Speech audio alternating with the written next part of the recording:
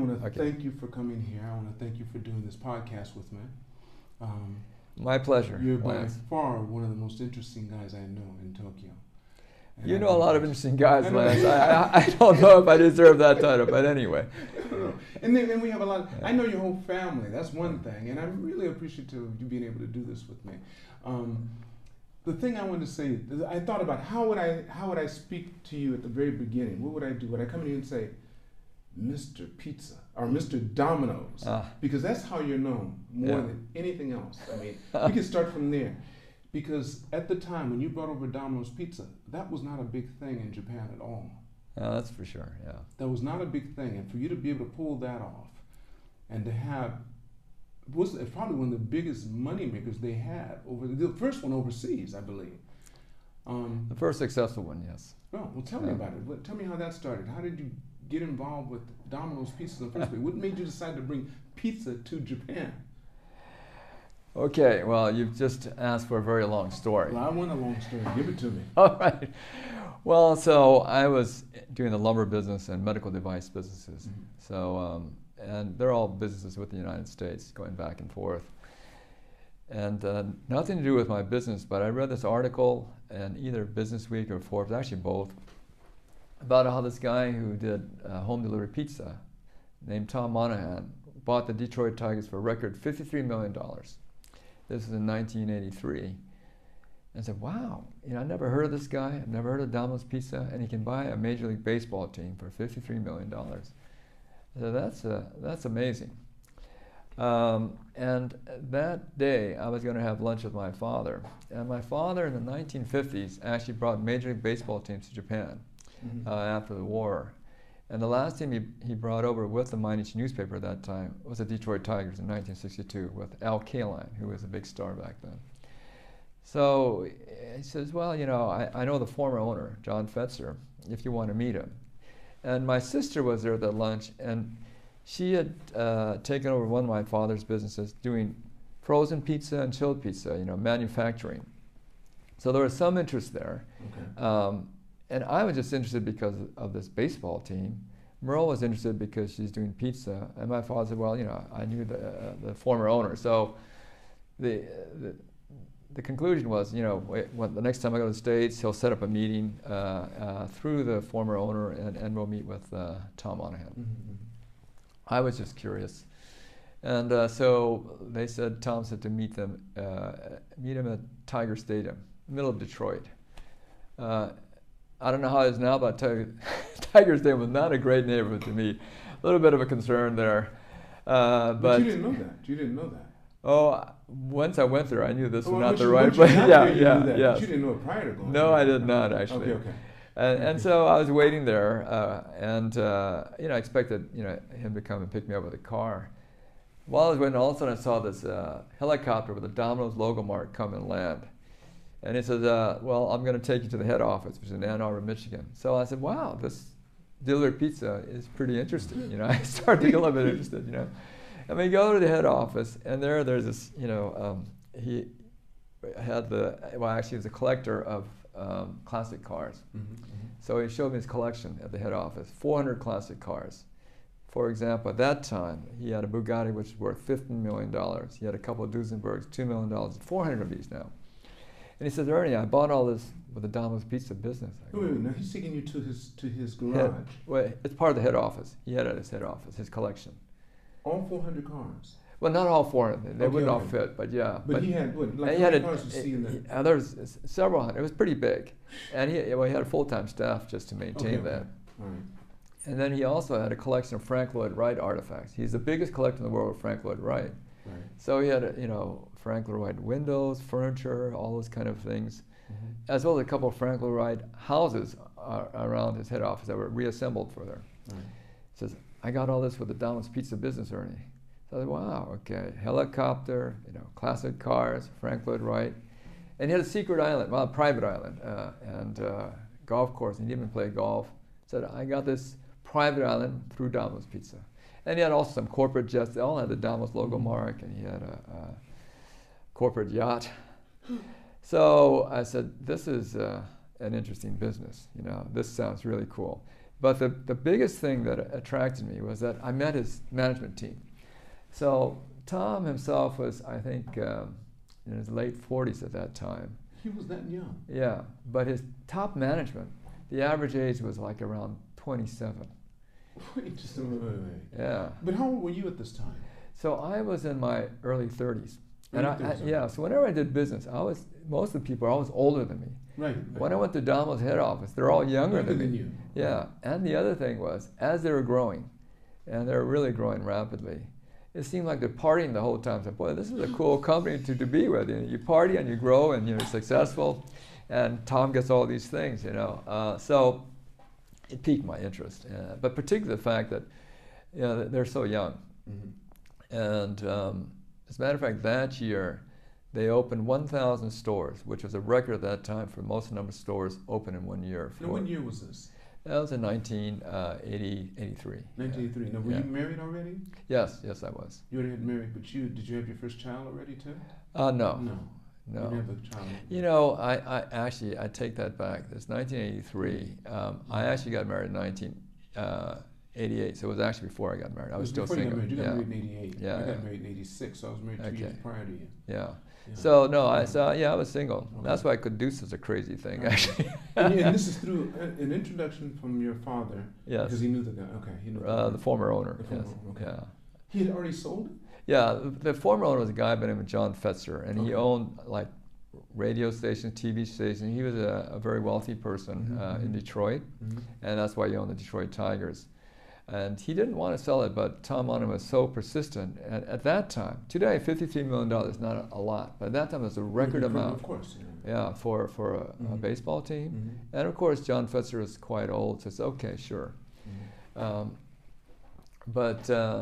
So anyway, when Tom Monaghan showed me, all of his, toys, so to speak, and then all of a sudden, I met his management team, and they're all kind of cool and enjoying themselves, and they break the record, 1,000 stores in 1 year, amazing. So I said, I'd like to, do something with this business. And already back then, though, in Japan, McDonald's was a success, Kentucky Fried Chicken was a success. Right. So I thought, well, maybe Domino's could be a success. Well, I came back to Japan, and it was going to be a little bit of an investment for me. So I thought I'd do some market research. Okay. And I found out there were a couple pizza chains that are already here in Japan, and none of them were successful. Who were they? It was Shakey's and Pizza Hut. Shakey's has been here for a long time. Yeah. Pizza Hut? Was also here. It was here, yes. Yeah, just to give you an idea. So Shakey's was being done by Mitsubishi and Kirin Beer, two very large companies. Yeah. Pizza Hut was Sumitomo Shoji and Asahi Beer. They're affiliate companies. And they were not doing so well. And there's actually one other company called Pizza Inn, which is done by Itoman, which is a mid-sized Sogo Shosha. And so the common wisdom then was that hamburgers, could be successful, and chicken obviously was, but pizza was not.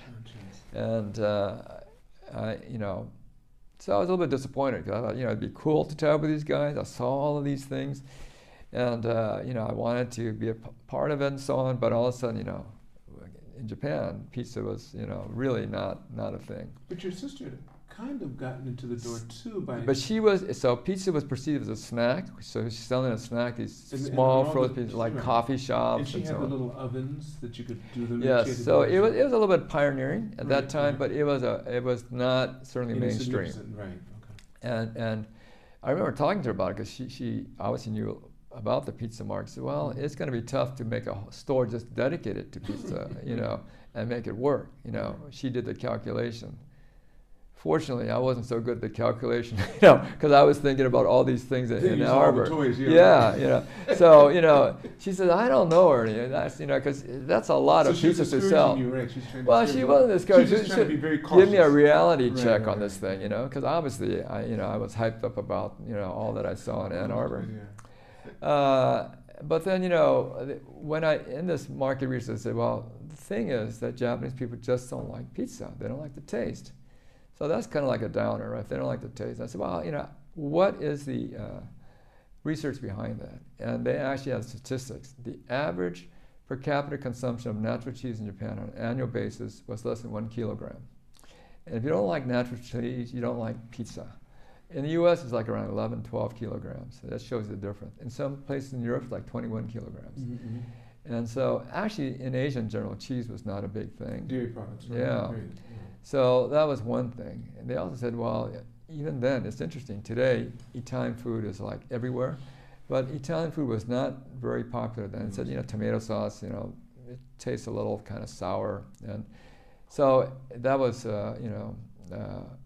that's the reason why, the existing chains were not successful. But the difference between Shakey's and Pizza Hut was that Domino's was a delivery concept. So I said, well, okay, so the Japanese don't like pizza, but this is delivery pizza. Will that make a difference? Well, in the market research, which is of course a no-brainer, I said, oh, Ernie, we had a thing traditionally called demai. We deliver sushi, we deliver, a bowl of noodles, we deliver everything. So if you deliver pizza, it's no big deal. In the States, outside of like New York or Philadelphia, actually delivery pizza was quite unique, and that's why Domino's became a nationwide chain and so successful. This is something you call up and you get a pizza, In Japan, everyone, was doing that. So this is no big deal. So, the Japanese don't like pizza and delivery is no big deal. So those are two pretty big strikes against this concept of Domino's. But then I thought about all those things I saw in Ann Arbor and I said, well, okay. That was your driving force. Yeah, absolutely. That's why I said I didn't do the calculation. You said you didn't do it. You just saw all the goodies. Okay. I said, somehow I got to make this work. And so the thing is, what they did say was true. Actually, that was all correct. But when you do market research, it talks about the past and not about the future. And I was thinking that people's eating habits are changing. And at that time, there were a couple consumer trends that looked like it would favor, first of all, delivery. There was home entertainment becoming a big thing. Back then, it was like videos, Right, yeah. We didn't have Netflix, but... It was between the Beta and the VHS. Yes, and there was CDs, so people were spending more time at home rather than going out. And actually, women were working in the workforce. Even though they didn't have like full-time jobs or, maybe they couldn't get higher positions, over 50% of the women were already working, which meant that they didn't have time to do shopping or to do cooking. And that trend was already in the United States. So, my whole thing was, is this going to work or not, was to look and see what trends are occurring in the U.S. and see if those would happen in Japan. The one good thing about Japan is, normally speaking, you don't need a crystal ball to figure out the future. You kind of look at a lot of the trends, not all of them, but happen in the U.S. first, and then eventually they happen in Japan. So I thought, well, there is kind of a lifestyle change here, but this, not liking pizza might be an issue. So I realized that we had to kind of change the profile of the cheese taste to be a little bit more buttery. And because my sister had been selling pizza, she had kind of adjusted for the taste of the Japanese. So I had some idea, but then I had to kind of go beyond that. And I thought, well, I should come up with toppings the Japanese could understand, like squid or teriyaki chicken or eggplant. And I remember when I proposed that to Domino's, I said, no, Ernie, you're crazy, You can't make a pizza that way. Yeah, and that's not a pizza. Yeah. But it's not a pizza. Right? There's got to be pepperoni, Italian sauce. Actually, Domino's had 12 toppings. Period. Yeah. Period, and one drink. So this is why we're successful. We keep it simple. No squid. No shrimp. No teriyaki chicken. None of that stuff. That's why you're franchising from us. I said, yeah. But in Japan's different. They don't like pizza. We got to come with something that they're familiar with, and kind of ease them into eating pizza. Like these big companies are doing it, they're not so successful. Anyway, with the franchising business, that becomes an issue.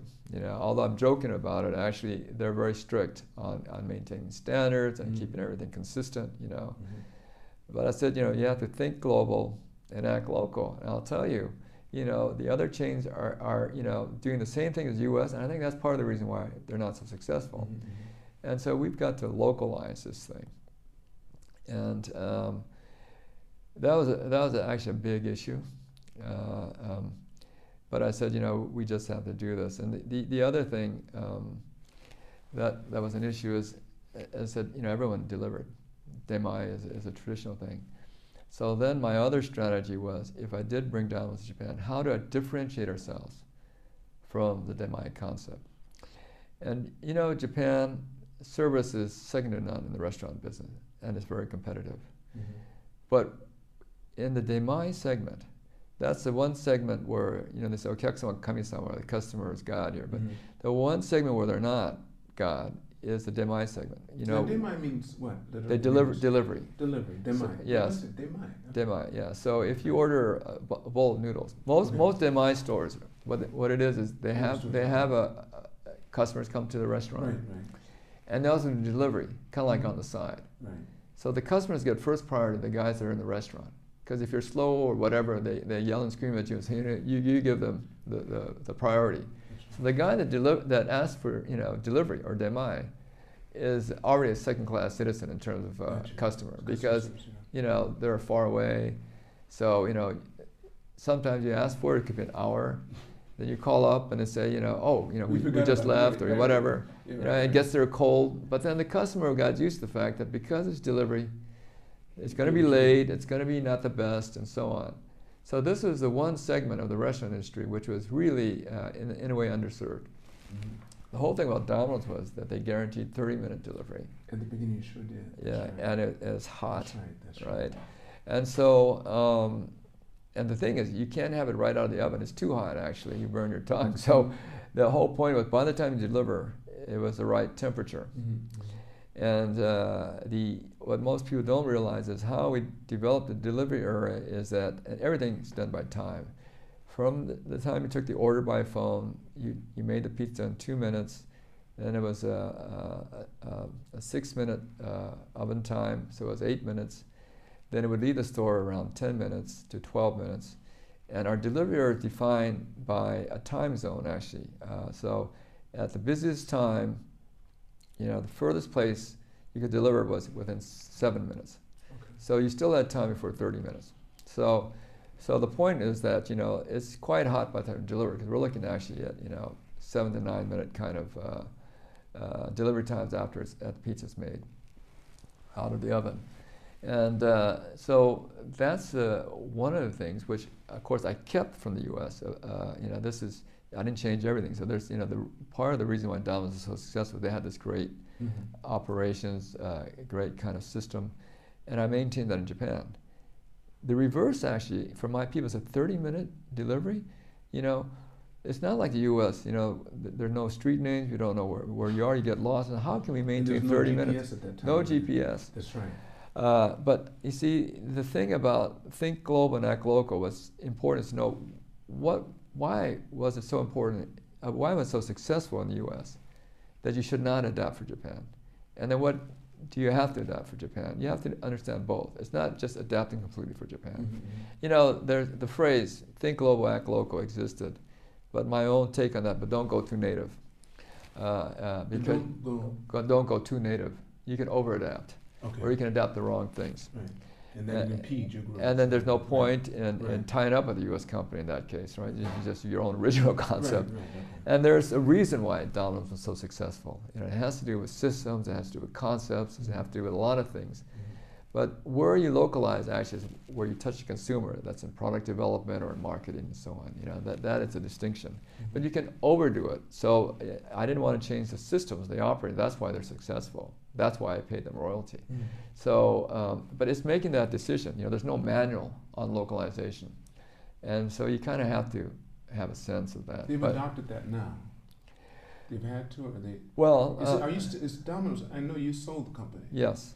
Is it still under the franchise? It's still a franchise business from Correct. US? Yes, it is. So they're still obligated to certain things, because I noticed you changed one other thing that was changed. No more 30-minute deliveries. You told me because too many accidents. Not here in the U.S.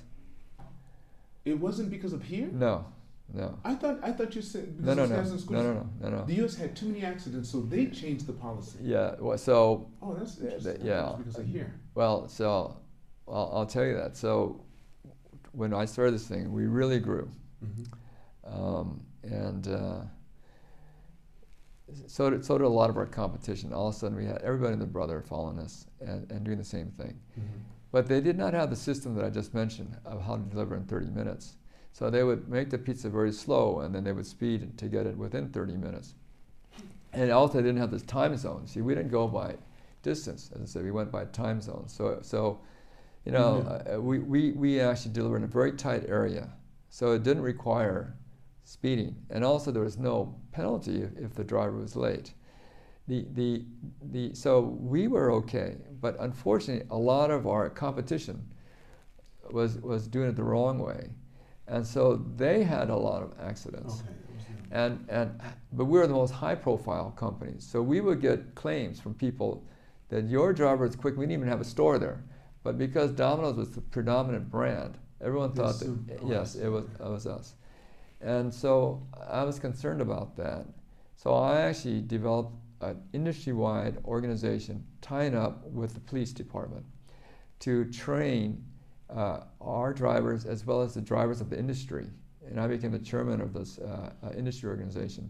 And it's the first time the police department ever dealt with the private sector. I remember when I first went to them, you know, they said, Ernie, we cannot, you know, work with the private sector, you know, we're the police department.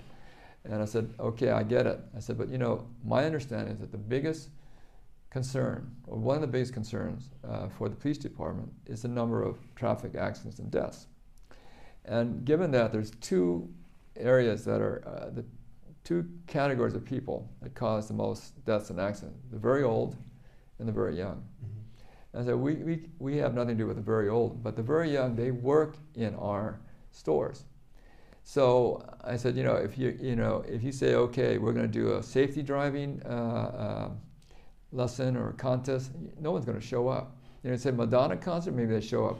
But I said, if they work in our stores and you work with us, we will make sure that they will be trained by professionals, by the police department on safety driving. You can lecture them, because this is one of the most important things for the police department was the traffic accidents. And I said, yeah, you know, that's actually a pretty good idea, because that was one of their initiatives. How do we reduce traffic accidents? And they took you on that. So I actually got awarded by, at that time, Prime Minister Hashimoto for putting this organization together. And it's the first time that the police actually worked with a private sector initiative. And I made sure that it was for the whole industry. But it was not an industry organization. It was an industry organization only for safety driving. I didn't want to dilute the fact. You know, you have a lot of like this association for, say, you know, I don't know, a certain industry. But I wanted to make this an association only for safety driving, to concentrate on that. But only scooters, of course. Yes, and so because by then we had, you know, delivery. Bento. See, what happened is Demai existed, but then we made it systematic, and we started using these unique scooters, because it was another kind of differentiating point for other Demais. But everyone started to go to our system, including the Bento and all these other people, Sushi and so on. So I didn't use the word Demai, by the way. Another point of differentiation, I didn't want to call us Demai because there was then a preconception by the consumer that we're just like the soba guys. Right. So I used the word Takahai, which means delivery. And so I came up with, so it's not called everyone calls it Takahai pizza or Takahai this and that, but the point is it was a systematic way of delivery, and all of them joined this safety driving organization, and so it's nationwide. It's, you know, you're talking about tens of thousands of drivers, and they're all being trained, and we did this in conjunction with the police department. Do they continue that? Does it still Oh yes, continue? it's a very vibrant thing. It's very critical. You know, you should get them to do that with these new cab drivers.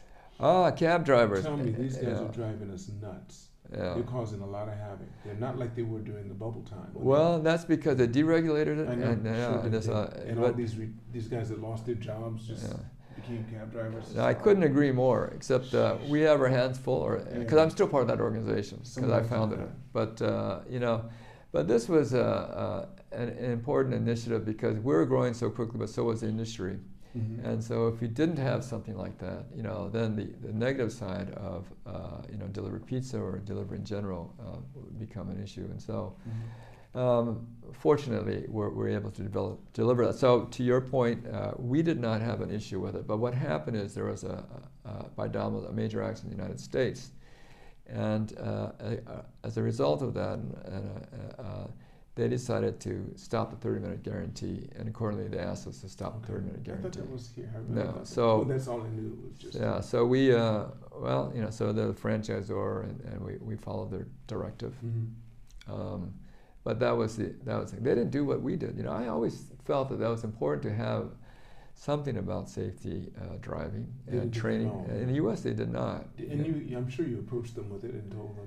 Well, I told them what we're doing here, but you know, they didn't think it was necessary there. And there, of course, they didn't use scooters; they used cars. You know, everyone, of course, you know,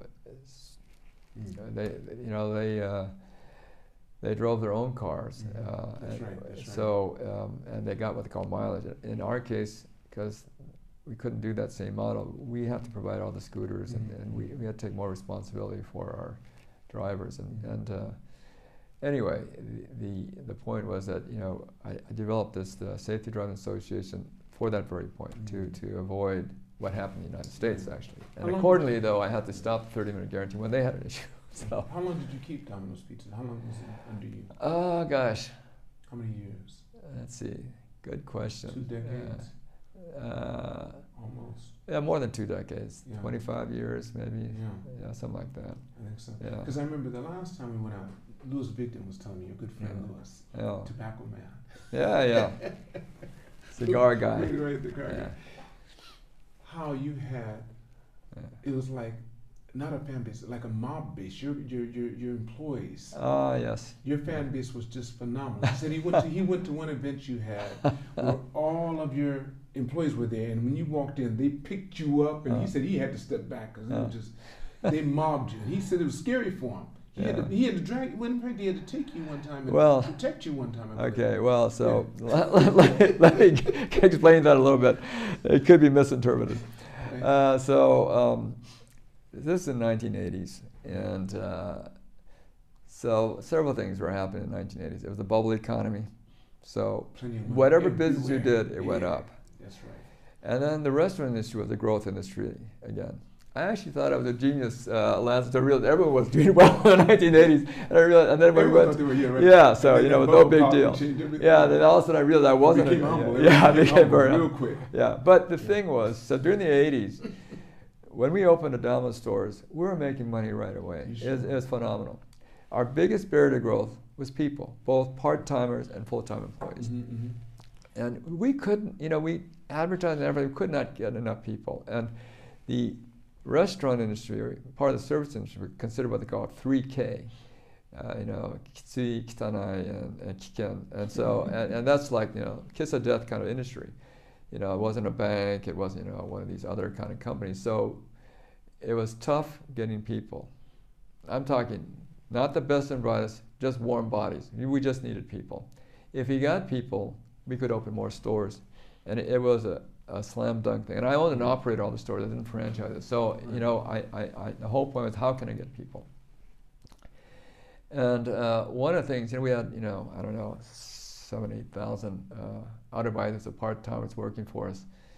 And I thought, 7,000? Yes. Right. We went up to about 8,000. But anyway, so I had a lot of, you know, we were always trying to get part-timers. So I got this idea, and this is in the 80s again. So discos were the hot things back then. That's where this happened. Okay. Yeah, and I said, well, listen, you know, it'd be cool if I held a disco party for part-timers. And in the hottest discos, which they could only hear about and never go, you know, like Belfari, Juliana, all these. And I would rent it out and have a party for what we call the crew convention for these part-timers. And so that means we'd have like 1,000 at a time, for example. And we would do it in several sessions. Daytime, no alcohol, of course, with that many people, and they're all young. But we would really make it a cool place, and the venues are already, you know, kind of hot, and we would do all this kind of motivational things. And so, and the idea here was, number one, enhance retention, because, you know, you had turnover, then that's one thing. The other thing was to make them feel that they're working more than just for a part-time job, but for, well, this company, and, you know, we have a corporate culture. But the other thing is, if we're very successful, they might even become full-time employee. And so there was this, and, you know, as I said, I mean, the whole point was if we had people, we could open more stores. That was our biggest barrier to growth. So I spent a lot of money on these crew conventions, which was in these discos.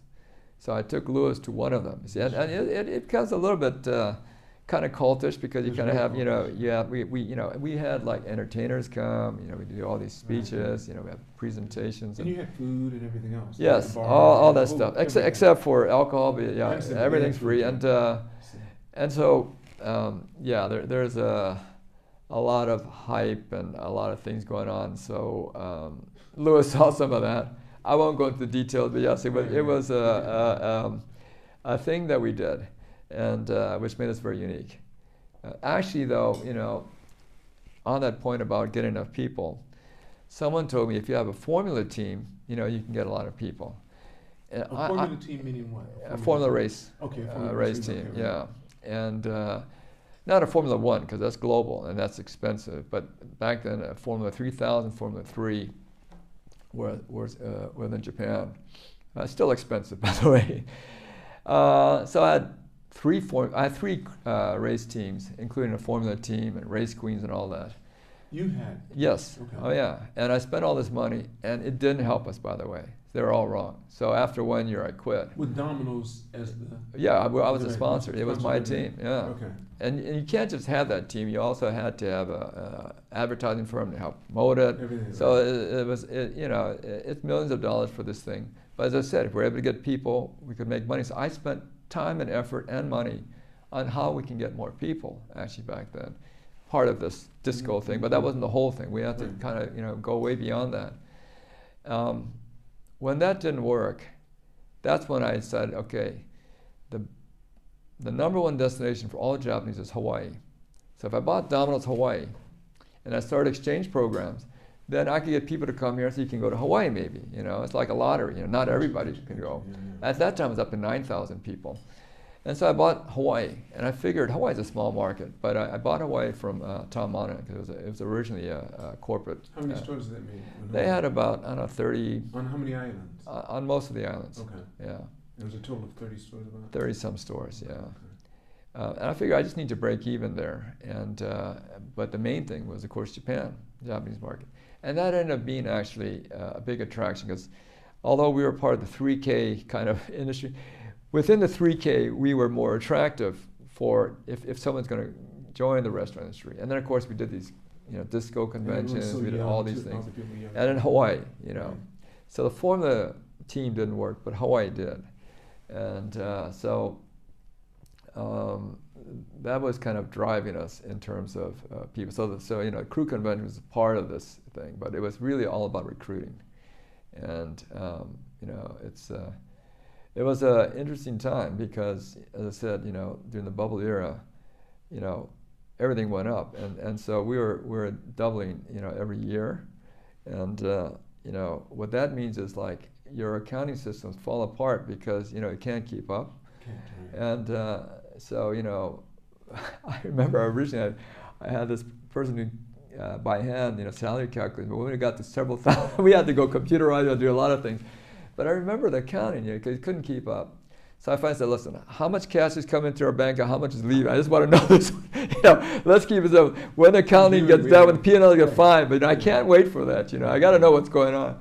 But anyway, it was unusual growth back then. But we, obviously it's a very labor-intensive business. So also we had.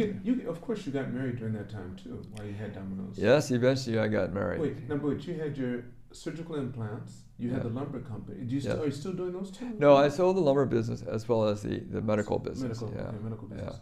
So you have now, because you changed from one 3K business to another one. Yeah. You brought, Wendy's had been here twice, right? Right. And you brought it in the third time. Yes. With Froggle Burgers. Yeah, that's a whole nother story. Whole nother story. And then you bought First Kitchen as well. Well, yeah. So Domino's, you sold Domino's. Yeah. And then you were not involved in 3K business for a while. Yes. How long was that you So I was involved, it was another business I had, which is importing food products for the institutional trade. So I sell to all the major chains, restaurant chains, convenience stores, and food manufacturers. You still do that? Yeah, I still have it. And so I was doing that. All right. So that's always been like a staple. Yeah, one of the things that I kept. Yeah. So you do that through Higa Industries. Correct. Yeah. And then what made you decide to go for Wendy's? Now, Wendy's is something that I remember from the yes. bubble time, and it was fantastic. Yeah. It was always good. The chocolate milkshakes they had, Yeah. the Frosties. They had the Yes. chocolate Frosty and the square burgers. It had a different taste than McDonald's for sure. But it didn't work. It didn't, but it was Yeah. good. Yeah. It was really, really good. It was right there in Yeah. Ibisu, the one they had Right. in Ibisu. And right down the street from Kentucky was there. McDonald's wasn't in Ibisu Yeah. at all. Now, only thing that's there now is McDonald's. Yeah, I know. You know that, right? I know. I So definitely know that. What made you yes. decide to go to Wendy's? Okay, so all these stories have been long stories, so I got a call from the American Embassy. They said, Ernie, the Wendy's people want to come back for a third time. Are you interested? I said, no way, Jose. Wait, just a minute. Wait. Yeah, So the embassy calls you out. yeah, because they knew I did Domino's. Yeah, from the commercial department. Okay, all right. Yeah. They said, hey, we have this hot deal for you. No, these You know Wendy's this? people were here. They wanted to meet some people. And you know. said, of course, they couldn't. And I said, first off, no, I'm not going to do it. But I said, I wouldn't mind meeting them, give them free advice because I have some experience, but I'm not going to do it. They said, oh, fine. And so we just meet with them because they're there. I said, okay. So I met with them and said, oh, I did Domino's, explained to them, by the way, adaptation. I said, one of the things you have to do is maybe adapt Wendy's a little bit more for the Japanese market. I said, yeah, we agree with you and so on. I said, so you want to do it? I said, no, I don't want to do it. I said, are you free for dinner? I said, yeah, I'm free for dinner. Yeah. So well, let's have dinner. I said, okay. So we're having dinner. I said, do you want to do it? Owners or just people coming? These were the executives from Wendy's. Okay, just fillers. Okay, just trying to see what's out there. The head of international, actually. Who owns Wendy's in the U.S.? It's a public company. It's a public company. Yes, it's a $9 billion company traded on the New York Stock Exchange. Based in the U.S. Where? In Ohio. In Well, Ohio. actually, in Dublin, Ohio. In Dublin, okay. Yeah. And so it was a big company. Mm-hmm. And anyway, so the head of international was here, and so we're having dinner, and he says, do you want to do it? I said, no, I don't want to do it, because I knew the history of Wendy's. It did not do well with a big company like Daiei. And then the second time with Zensho, which is today the largest restaurant operator in Japan. So, those guys can't do it, I said, I don't think I can do it. But anyway, I was having some vodka tonics. And then the third vodka tonic I drank, I started saying, maybe this is interesting. I mean, as an entrepreneur, by the way, one of the things is you have several faults as an entrepreneur. One is you're an optimist. The other is you kind of like challenges.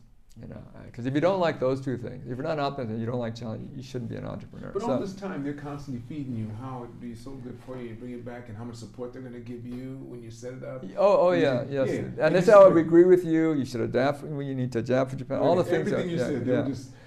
but it was the third vodka tonic that convinced me, not what they're telling me. I said, this is very interesting. Yeah, maybe I should do this thing.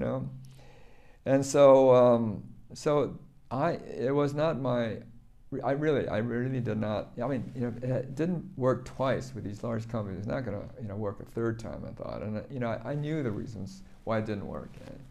I said McDonald's. McDonald's is like 76% market share of the hamburger segment, right? And that's like a monopoly.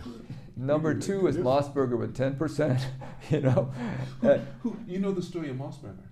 How you know what they did when I first came to Japan? They had vending machines, and they were selling hamburgers. Now all I knew was McDonald's, and Moss Burgers had Mac Burger, the big M, the arch, A, C, and then it said burger. So I thought it was McDonald's. Put my coin in the vending machine, took the hamburger out. I don't know what kind of meat they used, but it was not beef. Yeah, it's pork actually. It was horrible. It's called it was IBK. not good. It was not good at all. Yeah. Anyway, McDonald's found out what they were doing. Had nothing to do with me. Found out what they were doing. Got them to change the mark. And they did. They changed it, the M, and they stopped making it red, to Moss Burger. They tried to copy Mac. They were very big on doing that. And they had a Mac Burger first, then they changed to Moss Burger. And had their own little style and everything else, because Mac sued them and won. I see. Southern won, yeah. Well, they're a far number two at 10%, no doubt about and then Lotteria at 5%. So, and who's Lotte? Lotteria. Lotteria, yeah. So if you look at that, I mean, why would you get into the hamburger business? And so I knew that. That's why I was, and when you have such a dominant player, you know, and this business, chain business, is actually about critical mass, market penetration, those things. And so it was already a saturated industry. When I did Domino's, of course, I was a pioneer. Mm-hmm. I said people didn't like pizza. Eventually they did. So, you know, it wasn't like I had a lot of competition, you know. But with hamburgers, you're talking about a very saturated market with a very strong player like McDonald's. So, knowing that, I said, well, maybe I can do something, right? As I said, it was a third vodka tonic. It wasn't they're convincing me. And I'll never do that again. I go up to 2 vodka tonics. I avoid the third one these days. If it's a business, yeah, pleasure. You know, I'll go to 5 maybe, but you know, business now 2. So we you know, started negotiating terms and contracts, all this kind of stuff. And then as we signed this contract, you know, March 11th happened, and you know, the Daishin Sai and Fukushima. That's right. And I'm sitting there saying, okay, I should be signing this contract. So you know, I started to think about it, and I got a call from Wendy and said, oh, you know, you okay? You know, you're radioactive? I said, no, I'm okay. But I'm wondering about this contract. Oh, no, we should go ahead. Don't you think so? And, you know, I said, well, gosh, you know, this is a tough challenge because I didn't know how Japan was going to, you know, get out of this thing. It was, I mean, you can remember, American Club was deserted. All the guys were leaving, you know. They called them Fly G. Yeah, I mean, everyone. The French, the German left. Well, some stayed here. Yeah, the embassy advised them to leave. They took off. Yeah. They took off. So it was kind of like a dark time. But you hadn't gotten the contract. You hadn't signed the contract or done anything by that time yet. I was thinking about it. So that was in the middle of our signing the contract. But then, you know, once you get into a negotiation, I said, oh, what the heck, I'll go with it.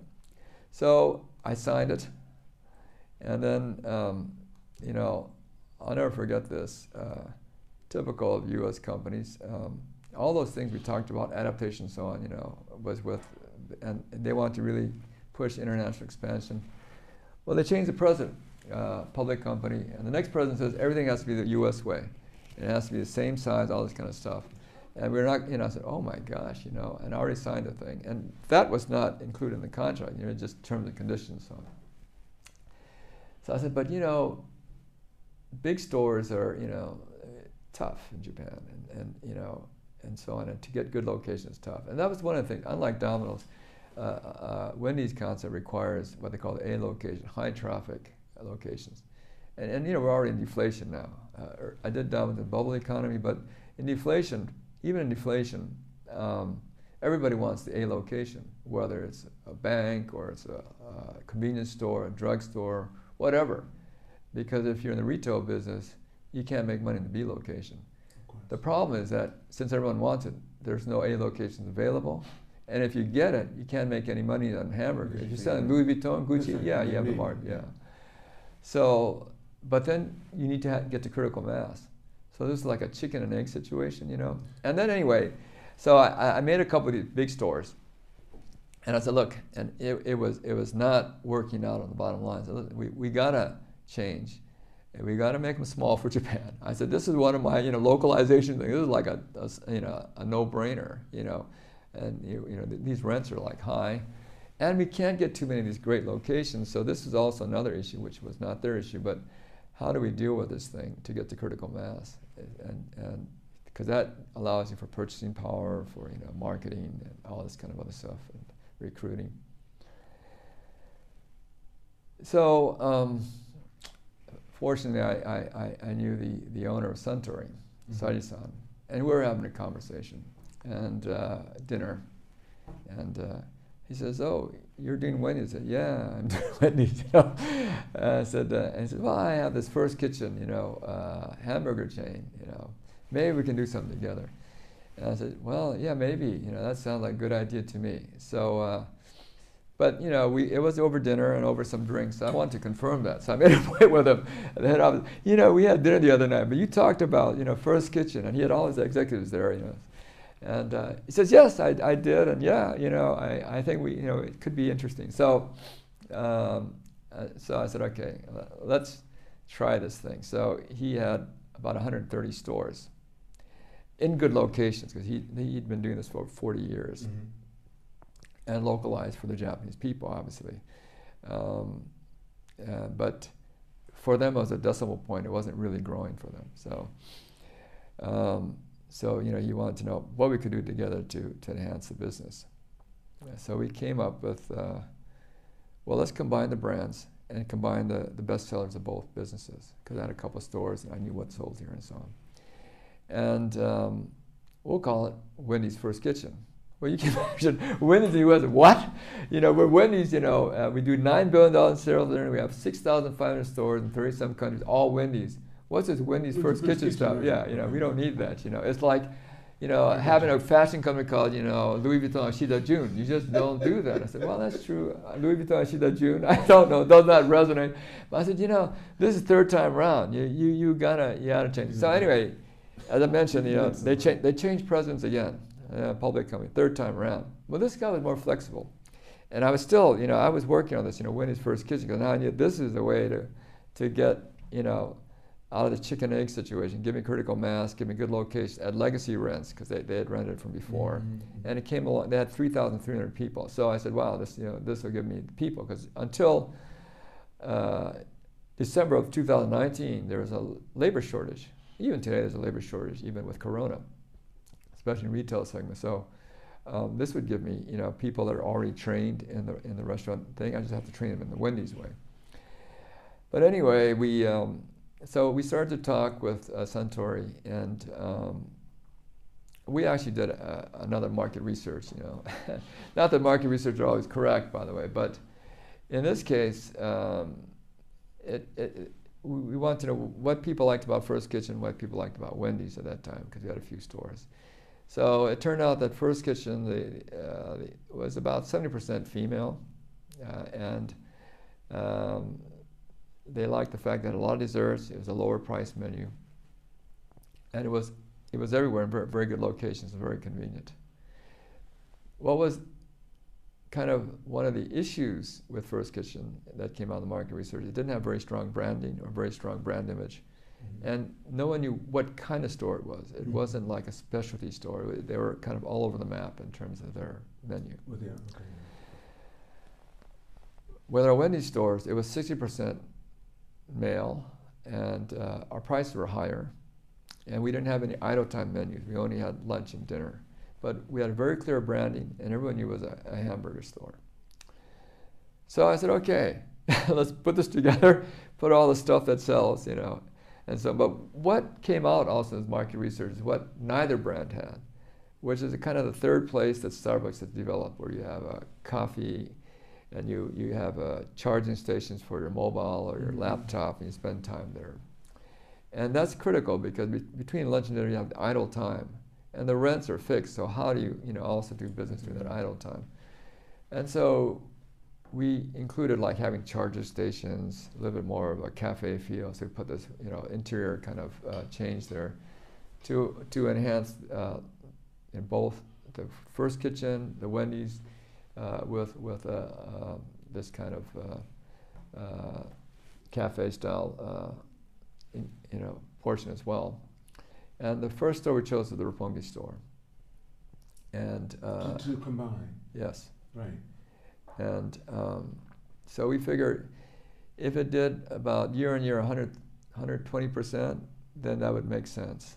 Well, when we did it, it went over 200%. So I said, oh, this is pretty good. But of course, in Japan, you have this novelty effect, and it settles down. Course, yeah. But it settled down about 160% year on year, which is quite a lot beyond our expectation. But it was in Roppongi, and as you know, that's kind of a unique place, a lot of gaijin. Yes. So yeah. So let's take a more typical location, Ueno. Okay. And that went up and it held at about 130% year on year. So we said, this is good. So then the next step was to buy the whole First Kitchen chain and eventually convert it. So that's what we did. So we bought the First Kitchen chain from Suntory. They had 130 stores, nationwide here and there. And we started to convert them, and each time we converted them, the sales would go up. And so that's how I ended up with that. And it's doing well. Yes, knock on wood. Of course, Corona has come and changed that a little bit, right? That's affecting everyone now. But So it's doing very well, and so, but like everything, like with Domino's, by the way, after I got it going, one of the things I did, which they didn't do in the States, is I was the first one to go to internet ordering, and also I was the first one to develop an app on the iPhone, by the way. Domino's at that time told me, don't waste your time and money on the internet. It was my time, my money, my effort, and when I sold Domino's, 60% of our sales was the internet. And now Domino's says they're an internet company. They started afterwards, but we actually started first here. Well, likewise, I knew that we should kind of up the bar with IT on these stores. So tying up with Wendy's is one thing, combining it was another thing, but taking it to the next level. And we were, of course, anticipating the Olympics this year. Right. So what we thought is we'd put in these kiosks, touchscreen kiosks to order. And it would be in 4 languages, Chinese, Korean, English, and Japanese. So we started to, if you look at it, so we started to roll out these kiosks. So you can handle multiple languages. And of course we installed WeChat and all this kind of, Alipay and all these things for Chinese tourists as well. And all these, non-cash payment companies. And in anticipation. But the other thing is that it also reduced our labor costs because we didn't need anyone with a cash register. So, but we were gearing up. We also developed a mobile app in English and Japanese. And so Wendy's now, you can order to bring home. Oh yeah, we always did takeout. You always did takeout. Yeah. So is that the biggest part of your business now? Well, so obviously our mix changed because primarily we're like eat-in 80%. And then take out 20%, but with COVID now it's 60% eat-in and then 40% takeout and delivery. We've tied up with the Uber Eats of the world, the Micon.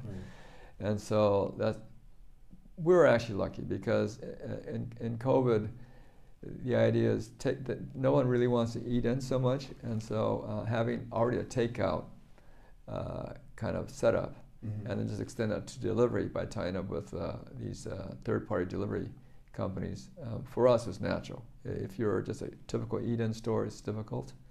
The other thing that we're very lucky, of course, is that our main business, like daytime, and then we're not like a pub where we have alcohol at nighttime and so on. So let's put it, we were affected but less affected. Although fortunately things have started to come back from the April-May period where things were really tough. Where do you see things going from here? I mean, you're at the stage right now and you have a 60-40%, 40% home, 60% inside the restaurants. What do you think 2021 is going to bring in? 2022, 2023? Let's go out to that far. Oh, okay. Well, as I said, so one of the character faults of being an entrepreneur is you're an optimist. So I don't believe that we're going to always have to deal with COVID situation. I mean, it'll get to the point where whether it's a vaccine and treatment, certainly both, the effects are not going to be so severe. Maybe we'll always have COVID, but we'll have a way to deal with it so that it doesn't affect our normal lives. Because basically COVID is so, it's really in my own opinion, human. It's against human interactions, socializing, going out, all the things that we love to do as people, we cannot do because of Corona. And I think that there's a strong desire for people to come back. People talk about the new normal. I don't know about the new normal. I know that people want to go back to the old normal, as far as I'm concerned. And we might not get 100% back to the old normal. There'll be a big trend towards going back to being able to talk to your friends, being able to go out, enjoying each other. I mean, those are like natural things which we took for granted, but that's so important now. We realize. It's really become enhanced. Yeah, we have realized, what a privilege that was, but it's also part of our DNA as people. So I think that, already, even without the vaccine or without the treatment, our sales have come up. Because people are saying, okay, look, we can't be cooking at home every day and staying inside every day. We have to be safe. There's some protocols. All of our stores have implemented protocols, safety things, like we have here at the American Club. That's right. And you know, so people want to come back. People have come back to our store. Our sales are going up. So going into 2021, I believe, of course, you know, there's a concern now that infection rates have come up, and so that would perhaps make a little bit of a damper on sales in general in the consumer segment. But I don't think it will go back to the April-May things where it was, you know, it was such a novel thing and people didn't know how to react. That's why it was all. It was a knee-jerk reaction. Now I think you know, people understand it a little bit more, and people are taking precautions, and so you know, you realize that you know, you can't give up your whole life, so you just have to be more cautious. And I think that and as the vaccine and treatments come into place, and as we learn more about the virus, you know, I think that people want to go back to the old normal. So the 2021 situation, in my perspective, being an optimist first of all, is that I think the first half will be, you know, what we have now, or a little bit, or maybe, you know, because the infection rate's going up, maybe a little bit more challenging. But one of the things that the Japanese government has done is they've kept Olympics there. They did. In July. That surprised me because I thought it was just they were going to have to let it go. And I think that's important in many ways, and certainly psychologically. It gives you a goal to say, let's get all of our protocols, safety protocols, with or without the vaccine, rather, so that we can get always back to the old normal. Have people watch this, you know, spectacular event, you know, which is the Olympics, historic. You know, let's not, you know, lose that. And as you know, they're doing a lot of experimentation. They're having, you know, stadiums fill up now and see how that works and so on. They are for sports events. They're not going to try to do the social distancing. They're just going to put them. Well, they're doing this now with the sporting events that they're having. Because they're trying to see what are the necessary protocols for the Olympics, right? So they're trying to, you know, do this real time, you know, with real people and see how this can be done, because that goal is there. You know, they've maintained that. I think it's a smart thing. I mean, at the end of the day, if it's like, you know, everything's really, you know, terrible at that stage of the game, of course, probably they might call it off. But I think keeping it there, and I think things will actually, the protocols will be there, even if, say, the vaccine might not be, you know, distributed for everybody. I think that they'll have enough protocols in place and enough to kind of people would, I think, feel assured of the safety to come, and the athletes would feel safe to participate. But beyond that, you know, I think the psychological effect, both not only for Japan but for the world, to have this Olympics because of this pandemic, I think is very critical. So, and I really believe we're going to have it. I really believe it'll be successful, whatever format it takes. Post that Olympics, I think that, you know, there will be almost a kind of a resurgence of consumer spending. I think the economy will get better. By then, certainly the vaccine will be more prevalent. And I think that, so as I said, I'm an optimist. So I think the second half will look good. So then going 2022 or whatever, I think we'll be closer to the old normal. Because I've heard in different places that they think, that someone said they see 2022, 23 being almost like a heyday. Almost like a pre-bubble, that those years up till like 2023, maybe into 24, then one more time. Oh, have you heard that? Well, I've heard something similar to that. I don't know, so I haven't heard that. Okay. But how I feel is that it will be a bubble, but I don't want it to pop. I know, neither do I. But that's what I loved. The bubble in the 80s. So did I. I thought it was great. I loved it too. And the reason, you know, of course, economy, everything is great, but, you know, a lot of things are great. I mean, like, if you look at Egypt, they didn't build the pyramids in a deflationary environment. It had to be a bubble, right? It had to be, you're right. Renaissance. You're right. You know, all these great things that man has known. Yeah. When we went to the moon. You know, the issue with a bubble is not, you know, first of all, I think it's great. I think there's nothing wrong with the bubble. But the issue is, you go for a soft landing and a hard landing. And in Japan's case, the government specifically went for a hard landing. And they did everything they could to pop the bubble for a hard landing, increasing all these kind of taxes and so on, and they did. And that's what we've had over 30 years of this downturn. You know, I mean, I went to business school. They said, Ernie, you know, economy is cyclical. They go up and go down. They never go straight down. Right. Yeah, I mean. But you were in Japan when you heard that. Oh my gosh, you know, they got to rewrite the books. So China is in a bubble, but they're trying to go for a soft landing. They're trying to engineer that, right? That's right. Because you will have bubbles. But what the idea is, as I said, bubbles are great, but you know they will, you know, eventually you're not going to always have keep that bubble. But soft landing and hard landing is the issue. You see, so this poof stuff you talked about. That's well, right. That's Japan. Let's hope that this time the Japanese government, see, the government will then say, hopefully in their wisdom, that the last time we went for a hard landing was not so good, 30-some years, like, you know. Like an albatross trying to land. So let's try soft landing this time, right? And that's what I'm hoping for.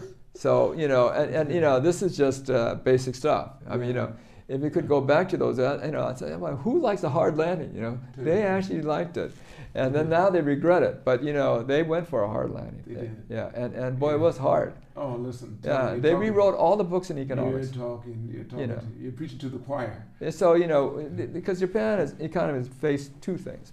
So we've been in deflation, so one is the economy. The other thing is the federal deficit, 240% of GDP. That's pretty high. So, you know, so the government, their wisdom, says, okay, let's resolve both in one step. So we'll resolve the federal deficit by increasing taxes. Well, what happens? The economy shrinks. So then the tax dollars actually shrinks, you know. And so they raise the tax and they get less money. Meanwhile, that devastates the economy, right? They raise the consumption tax, you know, 3 to 5 didn't work, from 5 to 8 it didn't work, they raised 8 to 10. You know, you can make a mistake once, but 3 times. So that's an issue. And every time they get less taxes, right? Because the thing is, unless you have a growth economy, you will never be able to resolve the federal deficit. So Japan, only Japan, or Japan's one strength, it can do a two-step process. Because Japan owns most of their debt, over 90-some%. They do, yes. Yeah, so the left pocket, No right pocket. Yeah, they don't have to borrow from the IMF or from, you know, so, you know. Thank you, Ernie. I've talked to so many people to tell them that. They don't understand that. Yeah, but at 240% of they debt, we should be worse than Greece anyway. But it hasn't. But also, too, don't forget, culturally. Yeah. Over this 2,000 or 4,000 years of history, Japan has convinced all of its people that they're homogenous.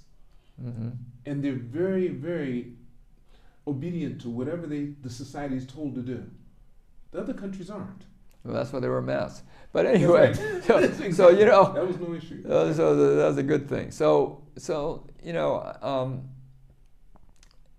if they take a two-step process, they should even reduce taxes, in my own opinion. Grow the economy, and because tax is a whole other thing. It's a very negative subject, but they got to reduce it. Grow the economy. Then when they have a growth economy, then they can handle the federal deficit. See. And that is what they have not done every time. That's why we've continued down this path of, you know, first the worst recession is the war, which I thought was bad. Then we went to deflation, which is even worse. Yeah. So and then we went to Corona. That's right. Corona doesn't help anything. But there's one thing too, Ernie. The government is very, very lenient as far as giving out money, but most people don't know how to get it. They have a lot of money they're giving to people. You don't have to give it back for companies. You don't even have to give it back, or at 0.1%. But most people don't know how to file for it. They don't know how to go about it. They're not being educated how to get these funds. But they are here. They most definitely are here. That's just the masses. It's kind of like when we say in different businesses, you say, okay, we're going to give everyone some money back, but they have to apply for it. Yeah, they do make it difficult. They do, most definitely. And it's bureaucratic. It is. As you know, so one of the initiatives of the Suga administration is to digitalize the government, and part of that is hopefully make it less bureaucratic, more easy for things like this. You know, right now, you know, so there's money there, but how do you get it? That's right. Yeah, and particularly if you're a individual small owner, That's the one. Those are the ones that need the most. The paperwork, I mean, it blow you away. They have no clue. Yeah, I mean, it doesn't work. Right. So they have now a Ministry of Digitalization. Happens to be a good friend of mine, the minister, Hirai-san. I knew him from the old days. And of course, he's not at Tokyo Club by any chance, is he? no, Okay. no. And Taro Kono, who is the minister of Ministry of Reform or whatever, who's also a good guy, and I know him. And the combination there will be to first to make the government more efficient, and of course, digitalizing it will allow a lot of things to happen. Well, now that's the agenda if they are able to do it. And also educate the people on how to be able to use this digital. That's the other side, because as you know, it's still an analog society. It wouldn't matter. You still can't get in there. Well, so we have an aged population, and I'm part of that. Anyone over the age of 20, can't deal with all this digital stuff. But we're going to have to learn. They're going to have to make it user friendly. Yeah, hopefully. But having said that, doing it is better than not doing it. So we will have to learn. But it's difficult for the mom and pops certainly. That's right. But on the other hand, to be very honest with you, so the amount of money they give you, is also nominal. It doesn't keep you in business. That's true. And so really, what they have to do. Handouts and so on, okay, it's fine. It's a temporary stopgap, but really what they have to do is tax reform to get the economy growing. That is the bigger picture. Japan tends to be very socialistic, but I think they should be a little bit more. It is it should be a capitalistic society. It's supposed to be somewhat, but it's not. It's what it is. It's competitive communism, basically. Yeah, something like that. Socialism, right? Because they complain about kaksa, which is the difference between the rich and poor, but we don't have enough, and that's the reason why, is because of the tax thing, the curve starts for personal income tax very, very low, and it goes very steep. Real steep. Yeah, so the more money you make, the less you keep, and whatever money you keep, you can't give to your kids because of 55% inheritance tax, right? So what is your incentive? Japan becomes, for an entrepreneur, a high risk, low return situation. In the event you take the high risk, in the event you succeed, you get a low return. Right. So I understand high risk, high return. I understand low risk, low return. But high risk, low return doesn't make sense anyway. That's not a good thing. But I've been doing that now for the last so many years, and I finally figured out, what am I doing in a high risk, low return situation? Yeah. Just to say you got it. Yeah. Having said that, I enjoy living in Tokyo. I mean, so what the heck, It has a lot of positives. Yeah, I gave up on this, Ernie, high risk, low return. Yeah. Thank you so much. I want to thank you for this. I've taken a lot of your time, but I appreciate this more than you'll ever know. It's been really good. There's lots of things I'd love to be able to talk to you about, but we'll have to do that for another time. Sure. Now, I do have a gift for you that has nothing to do with what you talked about. And when we do talk, because it's not business, I'll have more than 3 vodka tonics. There you go. I think we should do that next time. I do vodka. I do vodka tonics too. That's how vodka martinis. Now look, I brought you this only because I didn't sign it or anything, but I did bring this for you. I don't know if you've ever seen it. Well, I saw it on your Facebook, and because your older brother's in it. Oh, okay. And your sister-in-law. And I believe she's your first niece. Okay. Well, that's Lisa. interesting. Because I use Lisa. That's Lisa. Oh, really? And look at the eyes, and you'll know. Well, she's got. And you'll see Howard in there, and then you'll see. Is that right? Yeah. You'll see him at the table. And I asked them for pictures, and then I had my illustrator do his. You'd probably see him in there with the dog in the kitchen if you saw it already. Yeah, I see. Yeah. So that shows. Well, thank you. That's very special. I appreciate that.